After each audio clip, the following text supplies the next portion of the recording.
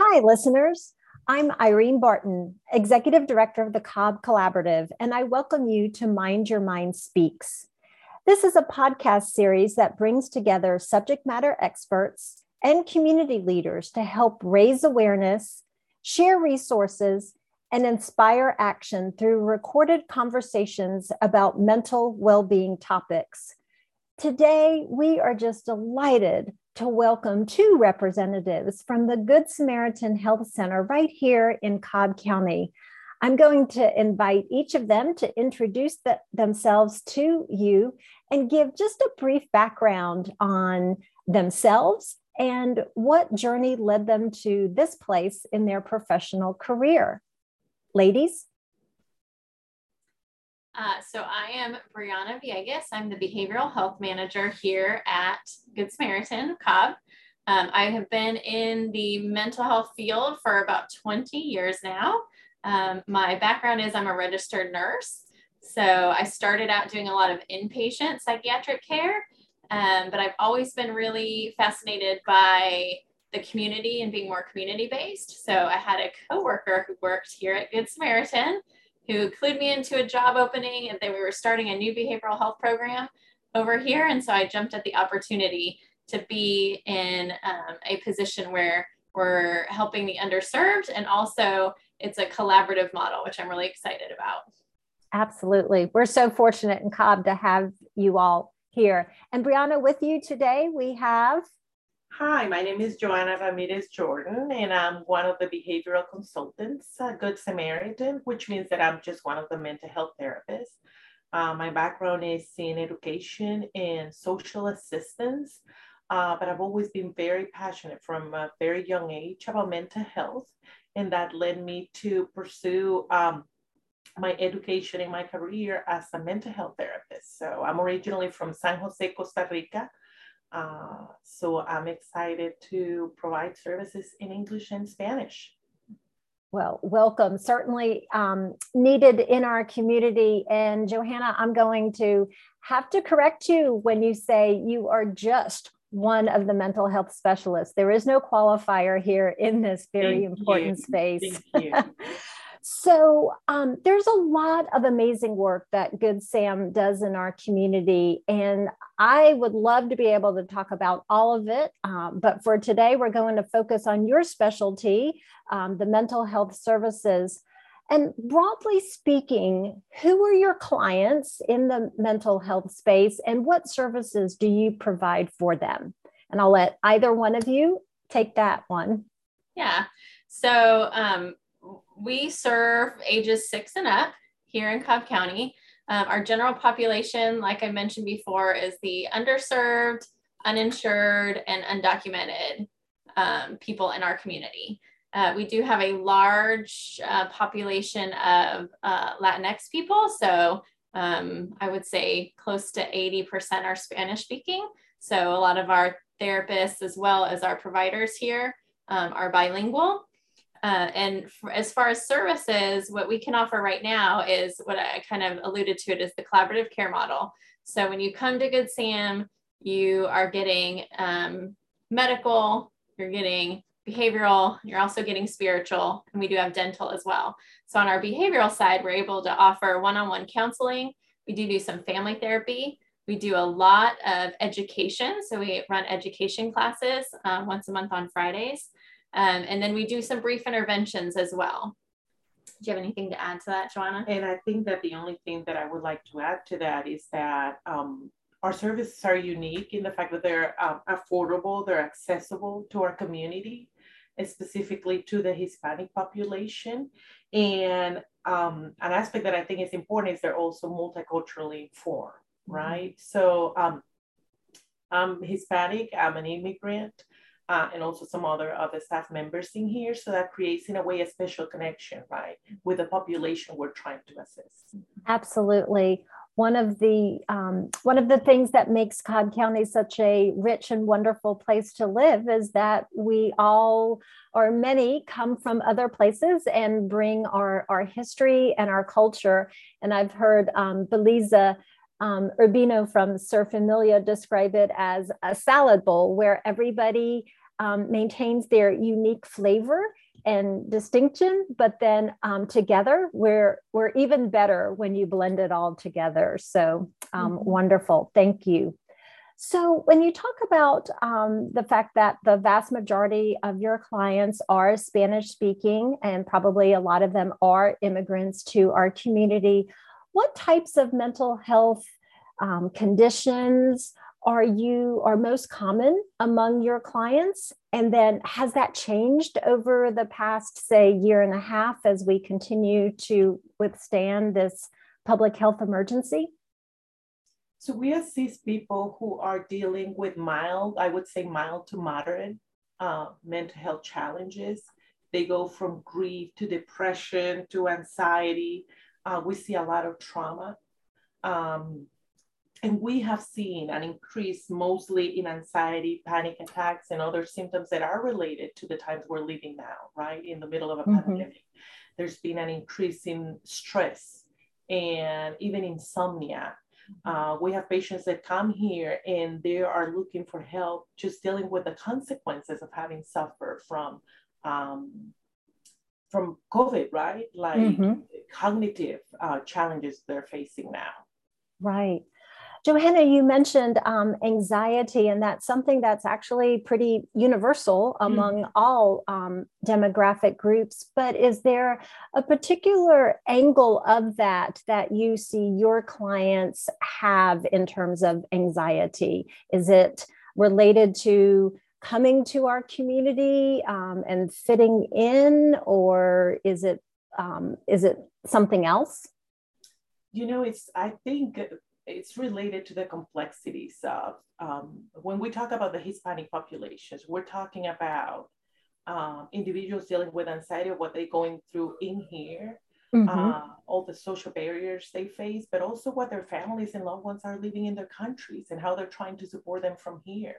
The unique challenges they face when maybe they get sick and they don't have the social benefits that other populations have. So that add another level of stress, right? Of concerns, of anxiety. So it is, you know, I would say that it goes with the social challenges that a Hispanic population faces. Definitely. You use the word complex, and definitely there are multi-layers here that people like you all have to take into consideration, right? As you meet and talk with your clients and their families. Briahnna, what do you wish people knew about mental health in general from a very broad perspective? There's so much. That's such a great question because I'm so passionate about mental health and always have been. And a lot of times I get, even from my family, like, why are you interested in that? And thankfully we are in times where there's a lot more awareness, but I would love for people to just see it. You know, we're whole people. So there's so many aspects of it. Like I said, what I love about working here at Good Sam is we're treating the whole person. So you're looking at physical, you're looking at mental, you're looking at spiritual, you're looking at it, the whole person. And I think we tend to compartmentalize ourselves, you know, and place certain emphases on, you know, the physical. So we're always, you know, we go to our annual checkups with the doctor, you know, we do all of our health screenings, but the mental part is so interconnected with that. And a lot of what we're seeing here, which is amazing, is how when we get some of these, what we call mental health issues, so the anxiety, the depression, when we just get some few tools in people's belts, as we say, a few cognitive tools to handle some of those things, then their physical symptoms get so much better. So if you're diabetic, your blood sugars are better. Insomnia starts getting better. Just things that you think are physically related once you get that mental part. So broadly, I just wish people would just understand how important mental health is in the overall person. So true. There is no health without mental health. And I think you're so right. Like we just keep that in a separate compartment in our lives. And only when there is an issue is it taken out of that compartment and addressed. And then sometimes just put right back in, right? But we need to keep it overall. And in some of the trauma-informed work that we do, we know that there's a direct connection between trauma and some long-term health outcomes like diabetes and the other things that you mentioned. So it's important to address those, right? Yes. And I would love for people to take like a proactive stance in their mental health. Like you said, not waiting until there's an issue, but sort of that awareness of these are the things I can do to keep myself mentally healthy. Well, let's talk about that. What are some of the things that people can do other than drink lots of water and get some exercise? I mean, those are important, right? But are there some other kind of secrets that you want to clue people in on? Yeah, Johanna, do you have some of those you think of? And I'm putting you on the spot. No, that's okay. You know, and in a way we call that self-care, just to be able to take care of your whole self. You know, just time for yourself, just learning to identify warning signs that your own body, your own mind, your own emotions are giving you. I think that's key in the care of mental health. Yeah, I would agree with that. Is just an awareness and taking time to do the things that sort of center you, or the things that relieve some of those pressures before it builds up, like we talked about, to that boiling point, right? So you're relieving some of that steam. So whatever it is for you, whether it's setting aside that time, we prioritize lots of things in our life, but not always the things that are going to help our mental health. So setting aside some priorities for those things and finding, like, taking time to become self-aware so you can identify those things. Like maybe for me, it's just going off and, you know, reading a book quietly without anyone interrupting me for, 15 minutes a day. Yeah, right. Help me reset. Yeah. And I think I'll just take some license here and say, I think often as women and as mothers, we are empty nesters now, but, when ours were home, your first thought as a caregiver is always everybody else's well-being, right? But we often forget that if we don't take care of ourselves, we are not that best caregiver that we can be for the loved ones in our lives. Right, exactly. Yeah. And it doesn't take a day at the spa, although those are quite nice. Sometimes maybe just a walk outside to enjoy the colors that we see, the scents that we smell. Could even simple things like that also be of benefit to people? Yes. Yeah, and I think that to support that with social media now and our access to technology, there are so many resources and tools that people can access: mindfulness exercises, relaxation, different things that you can do from your home that can truly make a difference, right, in your mental health. Absolutely. Social media can be used for good. There are a lot of good apps out there for mindfulness and self-compassion and things like that. So great. So how can people find out more about Good Samaritan if they themselves think that they could benefit from your services, or if they're serving clients that might benefit? Where's the best place to start? Probably the best place is our website. So you would go to www.goodsamcobb.org. We are in the process of updating it. So we have a new communications person starting. So he'll be working on that, but you can find information on how to become a new patient there. You can find out, how to volunteer here. There's a donation button on there too. So that's a great place. We do have a somewhat small social media presence. So we are on Instagram. That's also Good Sam Cobb, and on Facebook, which is Good Samaritan Health Center Cobb. It's not updated as frequently, but like I said, we have a new person starting. So hopefully that will be updated more frequently. Great. Thank you. Johanna, do you have anything to add to that? I just wanted to appreciate the time you've given us. This is a wonderful time just to remove the stigma of mental health, just to be able to talk about it. And just thank you for the space. Oh, it's our pleasure. And I'm so glad you said that. As you both were talking, I was thinking about stigma, and I know that stigma can be more of an issue in certain communities than others. And I've been particularly well, this is kind of weird to say, but pleased isn't the right word, but there seem to be a number of, say, professional athletes lately that have come out and acknowledged their struggles with mental health. And while certainly, I'm sure you agree with me, we don't want anyone to suffer.